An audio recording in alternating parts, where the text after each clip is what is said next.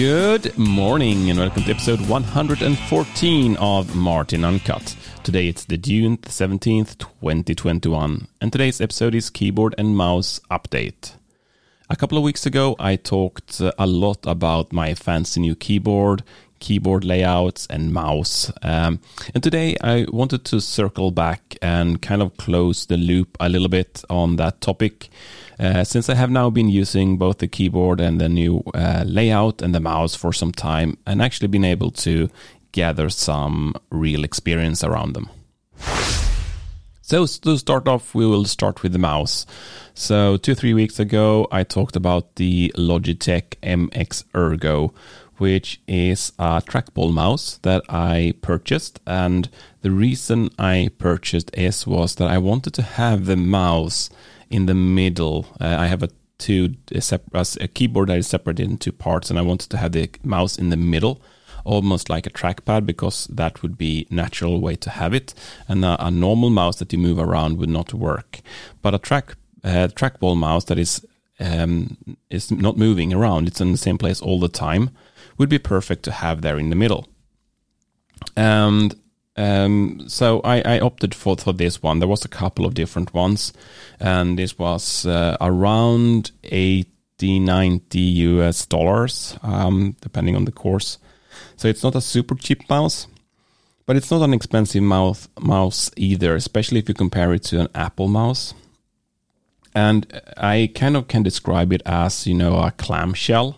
It looks a little bit like a clamshell that is slanted, and on the right-hand side of the mouse, on the left-hand side of the mouse, there is the ball, so you can control the ball with the thumb, and then you have two buttons that you can use your pointy finger and your long finger, and there is also a scroll wheel and some buttons on it.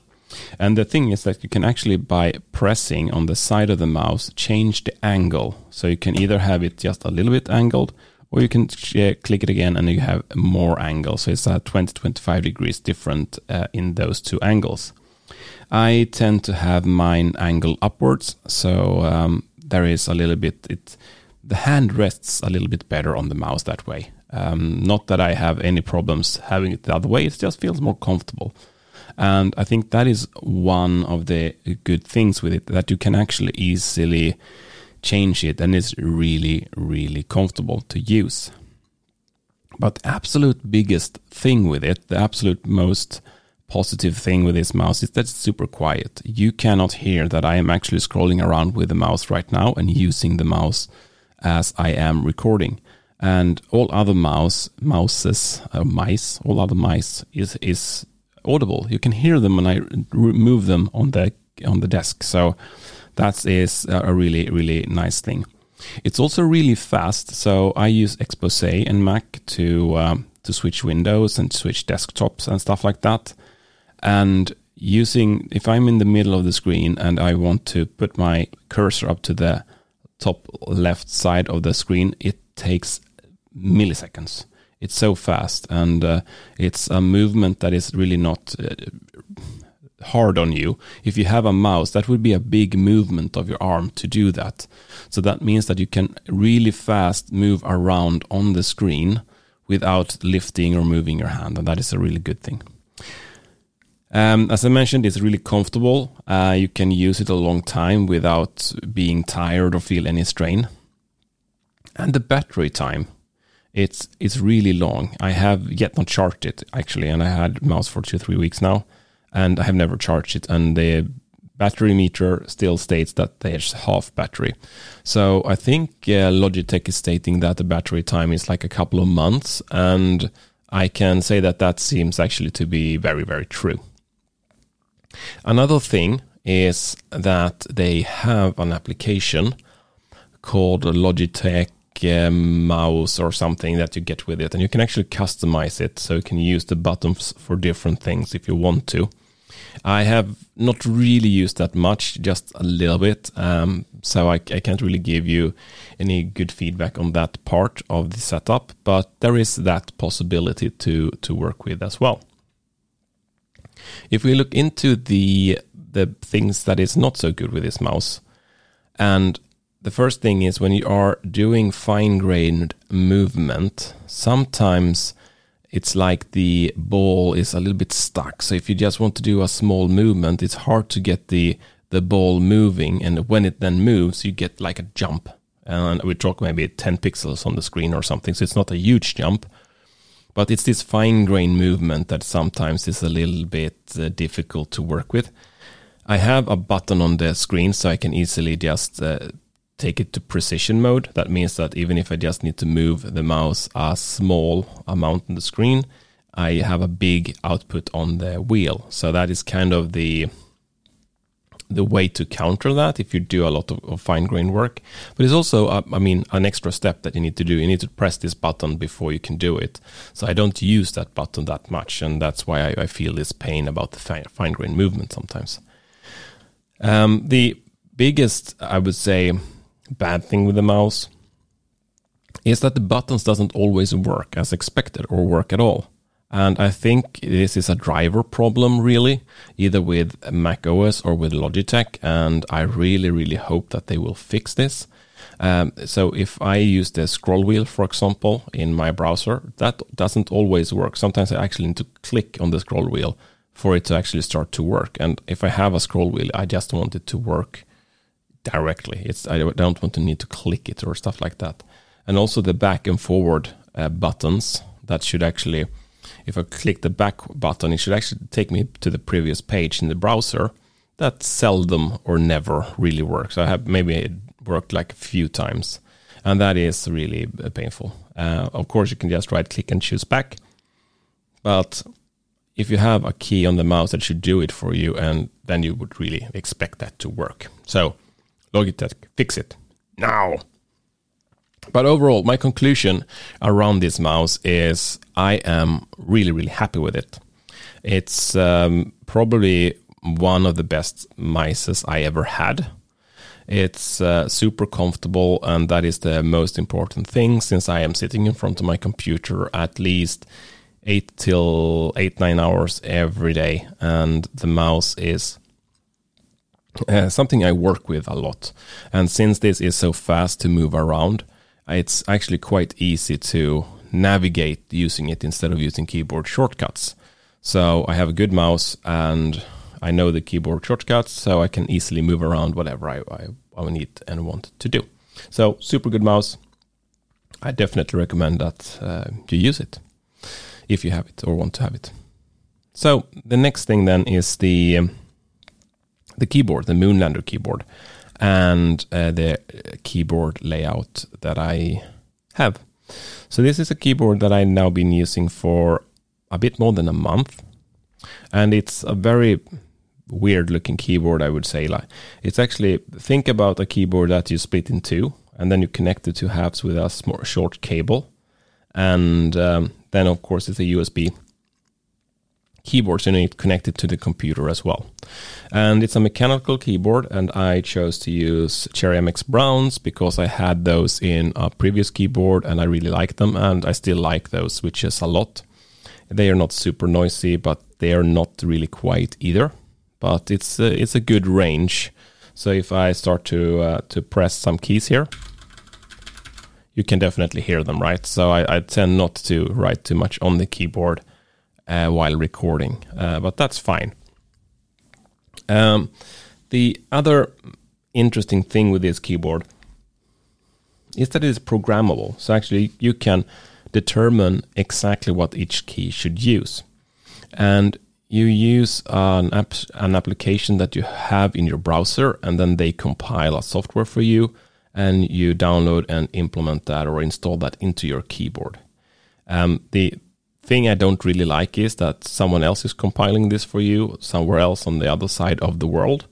What do they put in this software? I have no clue. But it gives you a lot of possibilities. And what I've done is that I have actually configured it to use a Workman keyboard layout. I will talk a little bit more about that in just a few minutes. But if you look at the keyboard, I don't have any Swedish characters on it, even though I am using it a lot. So it has a normal standard English keyboard caps on. Of course, I can buy other caps and put on. It doesn't take any time to do that. but I don't look at the keyboard anyway when I write. So the important thing for me is to have the bumps on the F and J keys, so I know I am on the right place on the home row. And you can decide that a key should run a macro. You can also decide that a key should give you a specific keyboard shortcut. And I have my bottom left key. If I click that once, I have Alfred popping up. And if I, on the other hand, click it twice, so I double tap on it, like that, I will get, I dropped the name. Hooks kicks up for me. And if I click the button to the right of that key, I get the input for OmniFocus to capture something. So I have one key pressed to actually capture something that I need to action in my GTD system. So that is fine. And you can also use something called layers. So my first layer, the normal layer, if I don't change layer or anything, is going to be Workman. So it's set up with the Workman base layout that I've adjusted a little bit because I need to have some Swedish characters out there, easily accessible, and I also need to get access to some other keys easily. And then I have actually a couple of more layouts or layers that I can use. So if I press my thumb down on a key, I get to a different layer, and when I get into that layer, the backlight of the keyboard differs. So that means I can easily see in which layer I'm in by just looking at the keyboard. And then I can easily get hold on some special characters, like the different type of parentheses and other special characters. They're super easy to find. I also have another key. If I press F key on my left hand, I have H, J, K, and L are actually the arrow keys. So that means I can actually navigate in my document by just using those. And the row below, NM, and then the different normal hook parentheses are actually keys that I'm using for expose. So I can see all the running applications on the screen, or I can easily jump between the desktops. And this is super good if I am working on a lot of different applications. So that is super handy to have. I have another layer where I can actually control the media player. So I can, by clicking one key, I can easily pause, play. I can switch to the next song, the previous song, or change the volume. And that works with the current media player that you're playing. So if I'm using Spotify or iTunes or playing something in YouTube, that is going to work just fine. And then I also have a QWERTY layer. So I can actually click a button that is then a toggle, which makes my keyboard a QWERTY keyboard layout. And that was because when I started to use this keyboard and start to use the Workman keyboard layout, I got so frustrated sometimes I switched actually back to QWERTY for a while, but then I missed Workman, so I switched back. There was a little bit back and forwards there for a while, but I can easily now just click a button, I will get QWERTY, but I have actually not used that for weeks. So what's the good things with this keyboard? It is super comfortable to write on. I really like it, and the way it's built, I don't need to move my hands that much. I can get access to all the keys just by moving my fingers. And it's also super customizable. So you can definitely make this keyboard to be your own, to work with exactly the needs and requirements you have. So it's not a static keyboard. The bad things, though, is that it's a really, really expensive keyboard. It's like $450, maybe almost up to $500 because of the import VAT I had to pay as well. So it's a super, super expensive keyboard, which I think is a potential reason that they will not sell super much. they must have enormous margins on this keyboard. But it's a good keyboard, but it's super expensive. And if you're coming from a normal keyboard, the layout and the geometry of this keyboard is different. So it's a columnar keyboard, so the keys are in columns and not slightly shifted that they are on a normal keyboard. And that makes it different to write on. And that is one of the reasons it's probably taking me some time to get used to it and write on it. Then the next thing I wanted to talk about that is related to this keyboard is the keyboard layout I'm using. So normal keyboard layouts is QWERTY, because if you look up in the left-hand corner of the keyboard, the key says QWERTY. But there is another keyboard layout that has been around for a long time. That is quite famous, and you can actually buy keyboards where the keys are set up in that way, and that's the Dvorak keyboard. And the Dvorak keyboard is a keyboard that I think was done in the 60s. Then they actually analyzed how you write, so they rearranged the keys to sit in a better way for you. And I never used that, but I looked around when I wanted to change or try something else. So I found Dvorak, I found Colemak, and I found Workman. Colemak is another one that is more optimized, and Workman is a variation of Coleman, you can say. So Coleman is a little bit of a compromise. I think they just moved 17 keys or something like that from QWERTY, but Workman has moved 22 or 25 or something like that. So there's more keys moved around, so it takes a little bit more to get used to it. The reason I chose Workman is because it looked like it was more optimized than Colemak, and I just chose it. I don't think it really matters which one you take. They are quite similar. And if you look at the statistics, anything except QWERTY is fantastic. So if you're using Dvorak or Colemak or whatever, they are going to be so much faster. So it doesn't really matter. The difference between the other ones are so small later on. So in regard to statistics and performance. And I actually use Workman every day, all day, only on my Moonlander keyboard. If I write straight on my on my Mac, I am using QWERTY still, but I can switch over to Workman if I want to. But as it is right now, I have QWERTY there, and it takes no effort for me to switch between the two layouts. I don't even think about it. And the problem I had for a long time was I got frustrated. And as soon as I start to think about what I do and when I write, then I get just stuck, and it's really frustrating. But if I don't think and if I just write, it's really starts to loosen up. I haven't really done a measurement for a bit in how fast I do. I am going to be a lot quicker in QWERTY still, but I at least can write so fast, so it's not a problem for me anymore. And I never switch back to QWERTY during the days. So I think that is a good approach. The good things with this keyboard layout is that you don't need to move your hands that much. You go out from the home row and you use the row above and a little bit the row below.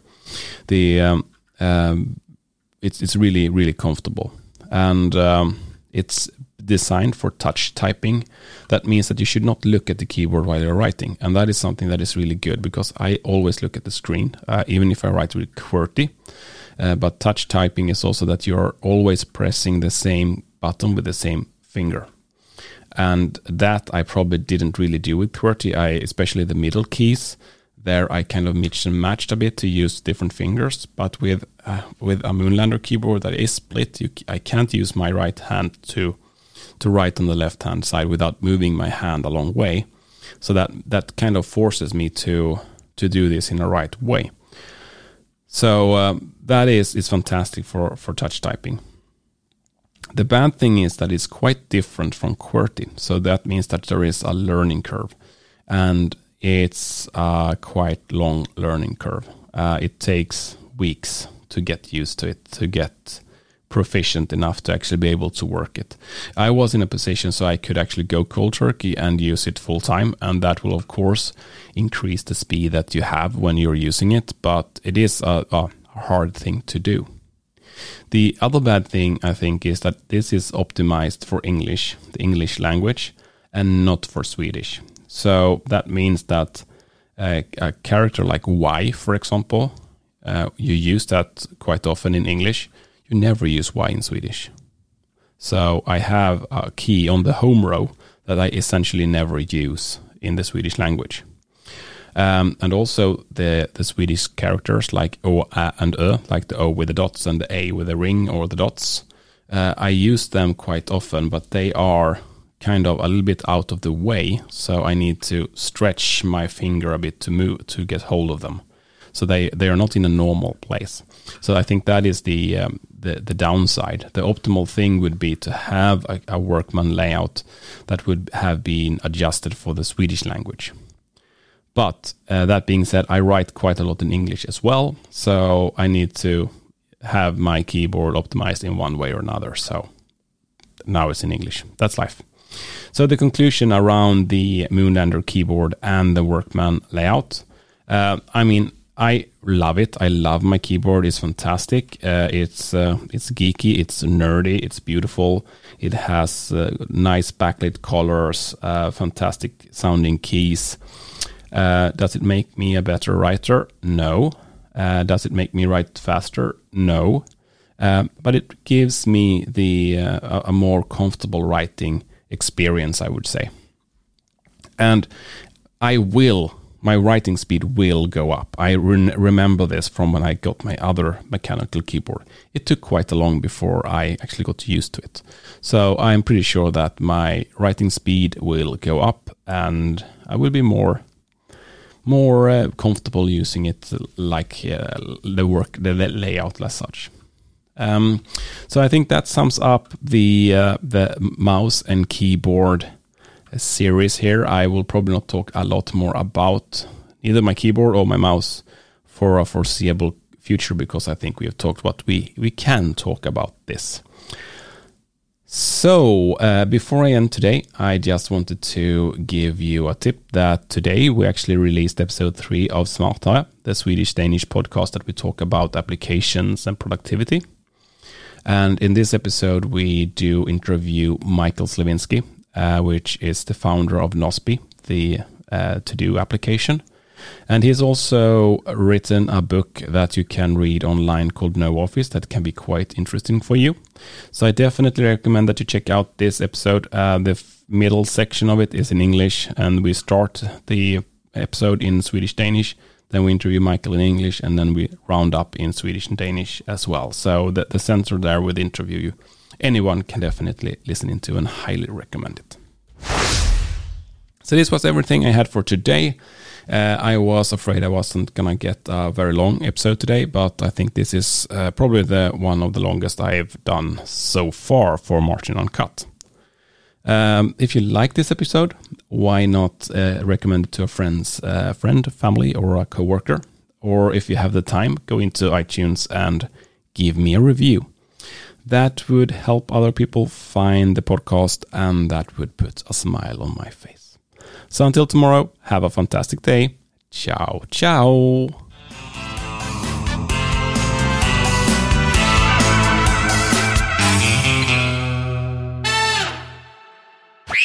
Martin Uncut, your daily technology dose.